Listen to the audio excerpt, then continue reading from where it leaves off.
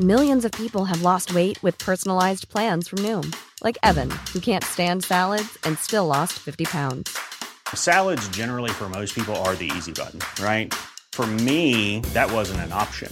I never really was a salad guy. That's just not who I am. But Noom worked for me.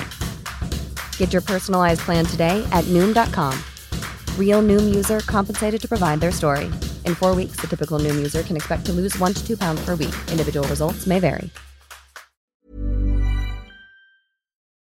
Pregnancy is an exciting time, full of hope and wonder, and even trepidation. The addition of a child changes a person's life forever.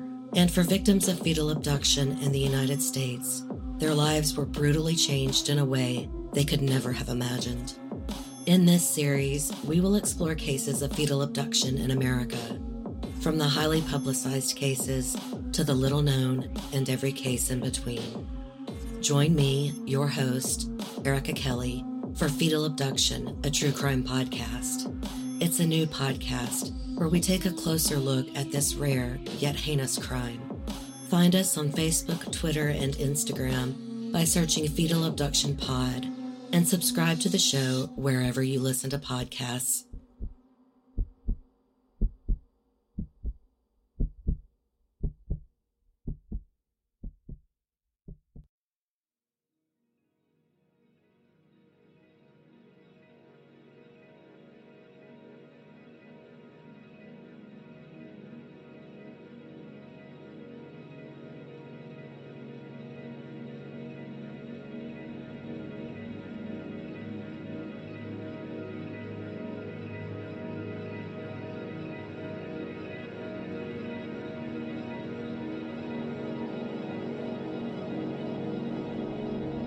Welcome back to Misconduct. I'm your host, Colleen.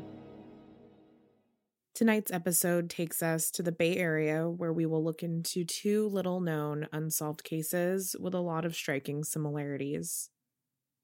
Both cases involve the murders of newly married couples who were found in their homes, and both couples were described as nice and quiet and devoted to their children. Both couples were discovered by one of their children, and decades later, neither couple's family are any closer to any answers as to who is responsible for the murders. Our first case tonight takes us to Daly City, a large, culturally diverse city located south of San Francisco, to the quiet cul-de-sac of Nelson Court, which was home to Philip and Cheryl Beatles. On October 17, 1975, Leslie Beatles was awoken from his sleep by a strange popping sound. Thinking it might be time to get up and go on his paper route, Leslie checked his watch and saw that it was still the middle of the night. He didn't hear anything else, so he assumed the sound was something innocent, maybe the house settling or one of his parents or siblings turning a light on. He rolled over and went back to sleep, and when he woke up again, it was time to get up for his paper route. He got up, got dressed, and made his way to the front door. Upon seeing that the front door was open, he went looking for his parents, and when he got to the family room, he found them. Philip and Cheryl Beatles were newlyweds who had just started their lives together. Philip Donald Beatles had recently celebrated his 35th birthday. He worked in insurance, and according to some reports, he either worked out of his home or was just based there part-time. Philip was born and raised in Decatur, Illinois, and he moved to the Bay Area in his mid-20s. He was married to Barbara Jean, but the pair divorced in 1974, and their 4 children, then aged between 9 and 14, lived with Philip and his new wife, Cheryl. Cheryl Phyllis Beatles, or Sherry to her friends, was a 26-year-old Canadian native originally from Quebec. Cheryl had divorced her first husband, who was an insurance underwriter named Richard Allen Bigelow, in 1973. By April of 1975, Philip and Cheryl were married and living in a modest family home on Nelson Court. Neighbors described the couple as nice people who kept to themselves. Their children were central in their lives, and Philip and Cheryl were at every Little League game that their kids played in. The family enjoyed going on weekend trips together, and the children were described as well-behaved and seemed to be happy. In the early hours of October 17, 1975, Leslie Beadle, who was around 13 at the time, awoke to an odd sound but didn't think much of it before going back to sleep. One of his 3 other siblings also reported hearing a crash around 2:30 a.m., but didn't hear anything else and didn't investigate and just went back to sleep. When Leslie got up for his paper round around 7:30, he found that the front door to their home was open and went to look for his parents. When he entered the living room, he saw a frightening and bloody scene. His father and stepmother were laying on a blood-soaked mattress in the middle of the floor. They had both been bound, gagged, and killed. Early reports stated that Philip had been shot in the back of the head, while Cheryl had been hit, perhaps with the back of an axe. The police were contacted and soon arrived to secure the scene. Barbara Jean, Philip's first wife and the mother of his 4 children, was called to first collect the kids and also to be interviewed. Police stated that she was helpful and cooperative, but nothing came of any of the information that she was able to provide. 3 teams of Daly City detectives were assigned to the case. They searched the house, and apart from the room where the bodies were found, they found nothing out of place and even commented how meticulously clean the rest of the house was. A book of nearly 100 names and addresses was found in the living room, and police quickly discovered that the Beadles had been members of a couples club in the area, and the book contained the details of their contacts for that club. Police got to work contacting everyone from the book and initially thought that they had a couple of leads. However, none of them panned out, and that angle of investigation was abandoned. Of course, ex-partners are always on the interview list, and Philip's ex-wife was interviewed when she arrived to pick up her kids. Cheryl's ex-husband Richard was also contacted. Richard was living and working in Oregon at the time, and there was no further reporting on him. It's assumed that he had an alibi, and he wasn't questioned further. There were several contradictions in the early reporting of this case. In the first article printed, it said that there were no signs of forced entry or a struggle, suggesting that the Beadles were killed by someone they knew, or someone that they willingly let into their home. However, the very next day, a correction was printed, and police confirmed that it appeared that the house had been broken into. It was also reported that Cheryl was killed with a blunt object, like the back of an axe, and both Philip and Cheryl were slashed. This secondary information was also corrected after the autopsy, which revealed that both Philip and Cheryl had died from a gunshot wound to the back of the head with a large caliber weapon. Details of the murder weapon have not been released. Their funerals were held on October 24, 1975, and they were interned at Olivet Memorial Park. After their funerals, there is no more information about the couple in the investigation. Police have never announced any suspects, and there have been no reporting on the method the killers used to enter the house, whether they left fingerprints, or if any evidence was preserved that could possibly hold DNA that today's testing methods could detect. Online, people have wondered if Joseph DeAngelo, also known as the Golden State Killer, or if the Zodiac Killer could possibly be responsible for the Beadles' deaths. However, they haven't been linked officially to either killer, most likely because the timing and MO are slightly off. The leads obtained from the Couples Club book early in the investigation didn't go anywhere, and police are no closer to knowing who is responsible for these murders. Unfortunately, this case has just gone cold. If you're looking for plump lips that last, you need to know about Juvederm lip fillers. With Juvederm Volbella XC and Juvederm Ultra XC, your lip look, whether it's subtle or bold, can last up to 1 full year with optimal treatment and no additional maintenance. Find a licensed specialist and see if it's right for you at Juvederm.com today. That's JUVEDERM.com. Add fullness to lips in adults over 21 with Juvederm Volbella XC or Juvederm Ultra XC. Do not use if you have severe allergies or a history of severe allergic reactions, or if you're allergic to lidocaine or the proteins used in Juvederm. Tell your doctor if you have a history of scarring or taking medicines that decrease the body's immune response or that can prolong bleeding. Common side effects include injection site redness, swelling, pain, tenderness, firmness, lumps, bumps, bruising, discoloration, or itching. As with all fillers, there's a rare risk of unintentional injection into a blood vessel, which can cause vision abnormalities, blindness, stroke, temporary scabs, or scarring. For full, important safety information, visit Juvederm.com. Millions of people have lost weight with personalized plans from Noom. Like Evan, who can't stand salads and still lost 50 pounds. Salads generally for most people are the easy button, right? For me, that wasn't an option. I never really was a salad guy. That's just not who I am. But Noom worked for me. Get your personalized plan today at Noom.com. Real Noom user compensated to provide their story. In 4 weeks, the typical Noom user can expect to lose 1 to 2 pounds per week. Individual results may vary.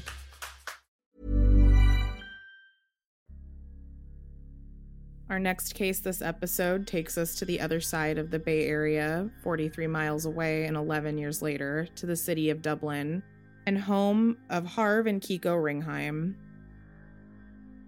Starting over in a new country is exciting and scary, and a new beginning is something that so many people dream and wish for.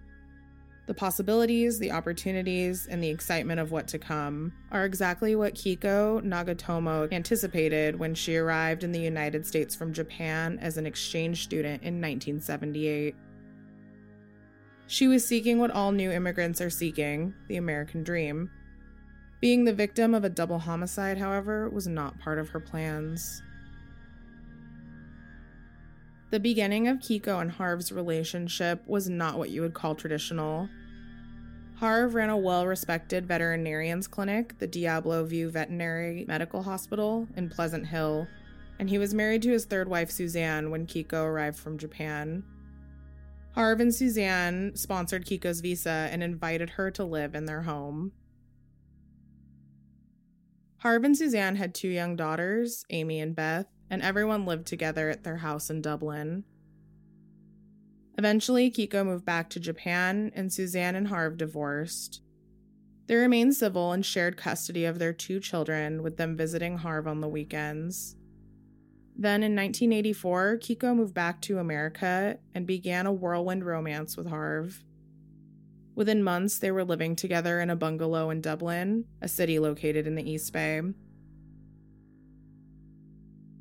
They were married on March 22nd, 1985, and despite the unusual start to their relationship and their 12-year age difference, Kiko was 29 and Harv was 41, Kiko and Harv appeared to have a good marriage. Their neighbors said that they were tidy and quiet and they kept to themselves, but not in a rude way. They just liked their privacy. Harv and Suzanne Ringheim continued to share custody of their children. On Fridays, Suzanne would drop one or both of her daughters off at Harv and Kiko's and would wait until they had opened the door and given her a wave before driving off. On Friday, the 24th of January, 1986, Suzanne drove 9-year-old Beth to Harv and Kiko's house. It was not said why 13-year-old Amy was not with them that day. Beth got out of her mom's car and walked to the front door. It was around 5 p.m., which is generally the time that the kids were expected to arrive. The door was always left unlocked for her, but on this day, it was open. This was Beth's first clue that something was different, but she didn't think much of it, because after all, she was only 9 years old. Beth walked into the house and saw something that no child should ever see. Her dad and stepmother were bound with duct tape and laying dead on the living room floor. Harv had been stabbed multiple times in the head, neck, and chest, and was laying in a pool of his own blood. Kiko was lying nearby with duct tape over her mouth and her head in a bucket of water. There were no stab wounds on Kiko, and it wasn't discovered until the autopsy that she had died of strangulation. Beth called out to her dad, not knowing what she had discovered, and when Harv didn't answer, Beth realized that something was very wrong. She ran from the house and looked in the street for her mother's car, but her mom had already driven off. The wave Beth gave her meant that all was well, and no one could have predicted what was on the other side of the door. Beth ran to her neighbor's house, and the neighbor kept her safe there and called the police. At 5:24, police arrived and secured the scene. Crime scene tape surrounded the property, and the police found Harv and Kiko dead in the living room, with no signs of a struggle anywhere else in the house. Their house was neat and tidy, save for a drawer in the master bedroom that appeared to have been rifled through. It was quickly apparent that robbery was not the motive. Harv's wallet and Kiko's purse were on the couch, and there were conflicting reports as to whether or not they had been emptied out. No jewelry was missing, and nothing was out of order apart from the one drawer in the bedroom. It appeared that the killer or killers had been let into the house, as there was no evidence of forced entry. They were also careful because police found no fingerprints or shoe prints in the house. 6 detectives were assigned to the case, and they got to work, but they had so little to go on, it was a struggle right from the get-go. They were able to come up with a timeline of the days leading up to the murders, as well as gather some details about the day of the murder. Police hoped to pinpoint the time that the killer or killers entered the house in hopes that some witnesses may come forward. The Ringheims' house was near an intersection and directly across the road from the high school, so they weren't in the middle of nowhere, and police were sure that someone must have seen something. Police interviewed all the neighbors as well as the staff and students from the high school. The students and the staff from the high school didn't see anything unusual, and the neighbors all said the same thing, that the Ringheims were nice and they kept their property neat and kept to themselves. They didn't seem to have any enemies, and no one knew who on earth would want to kill the couple, let alone in such a violent manner. Harv and Kiko loved skiing, and they had taken advantage of the cold winter weather and taken a midweek ski trip. They had only arrived back home on Thursday the 23rd, which was the day before they were killed. Their movements for the rest of Thursday are unknown. At 8 a.m. on the morning of the murders, a man was seen on the Ringheims' lawn by a neighbor when the neighbor was heading to work. The neighbor didn't think much of it and didn't tell police about it till some time later. A composite sketch of the man on the lawn was made, but it didn't lead anywhere. And it might be that the man seen on the lawn may not be connected at all. Around 10 a.m., Harv was seen at a local car wash, and it is assumed that he went straight home from the car wash, as there were no reports of him being seen elsewhere that day. Neighbors reported that they heard a commotion and what sounded like muffled gunshots coming from the direction of the Ringheim home around 1 p.m. Although no one reported this at the time, and there was no evidence of firearms being used in the attack. From the evidence, police surmised that the killer had entered the home while Harv was at the car wash and attacked Kiko. They bound her hands and put tape over her mouth, and when Harv arrived home, he was attacked and stabbed multiple times in his head, neck, and chest. It has been suggested that the bucket of water that Kiko's head was in was used to torture her to get information. However, there is no evidence as to what the killers were hoping to discover. All information led police to believe that the murders happened between 10 a.m. and 2:30 p.m., and that the killer had spent an extended period of time in the house that day. These murders were not something that was done in a rush, and they were careful to leave as little evidence as possible behind. After establishing a timeline, detectives tried to define a motive. In reporting from January 26, police say that the killer or killers may have been trying to extract information from Kiko about Harv, but what information he would possess, they did not know. By the 28th, police had decided that the evidence supported there being more than one assailant. With very few leads and almost no evidence, the case very quickly went cold.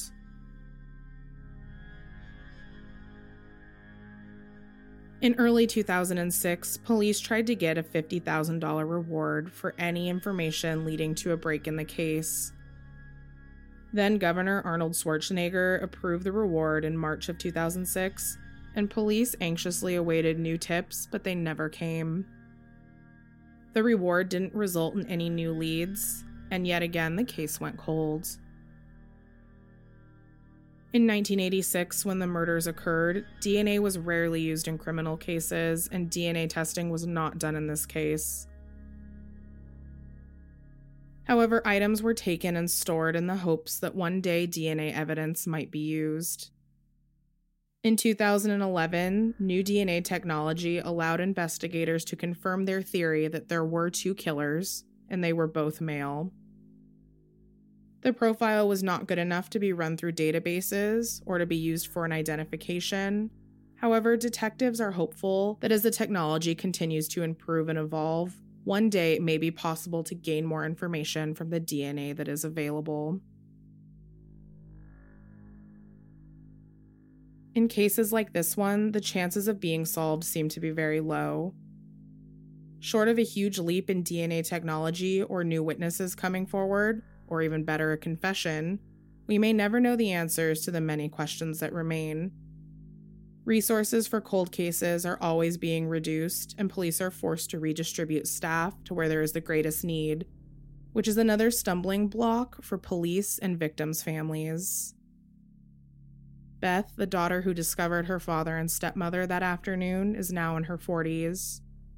She works as a marriage and family therapist, and has said in an interview that she has never really recovered from the trauma of losing her father or seeing him and her stepmother that day. All she hopes for now is that one day she will have answers and closure.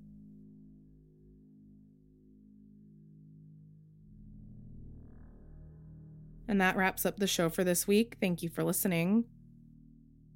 And a huge thank you to Jess for her research and writing in this episode. For more information on this episode, please visit the website misconductpodcast.com.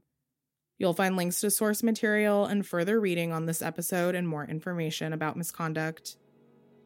If you have a second, head on over to my social media pages and let me know what you think about this week's episode and share your thoughts and opinions with other listeners. You can find me on Instagram and Twitter at misconductpod. If you have a case that you would like to see covered, I have a case submission tab on my website, and you can find a link to it in my show notes. I really like taking suggestions from listeners, so if you submit a case, I will do my best to cover it on a future episode.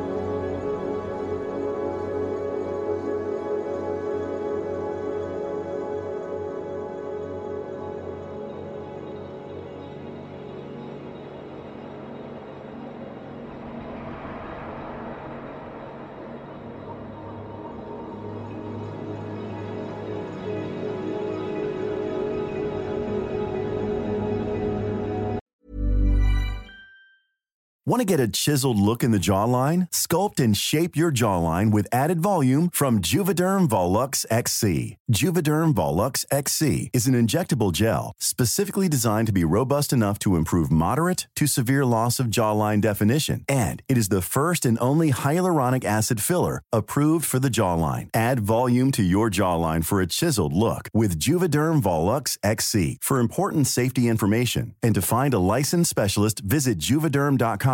That's Juvederm.com. Not for people with severe allergic reactions, allergies to lidocaine, or the proteins used in Juvederm. Common side effects include injection site redness, swelling, pain, tenderness, firmness, lumps, bumps, bruising, discoloration, or itching. There's a risk of unintentional injection into a blood vessel, which can cause vision abnormalities, blindness, stroke, temporary scabs, or scarring. Talk to a licensed specialist to find out if it's right for you. Visit Juvederm.com. That's Juvederm.com.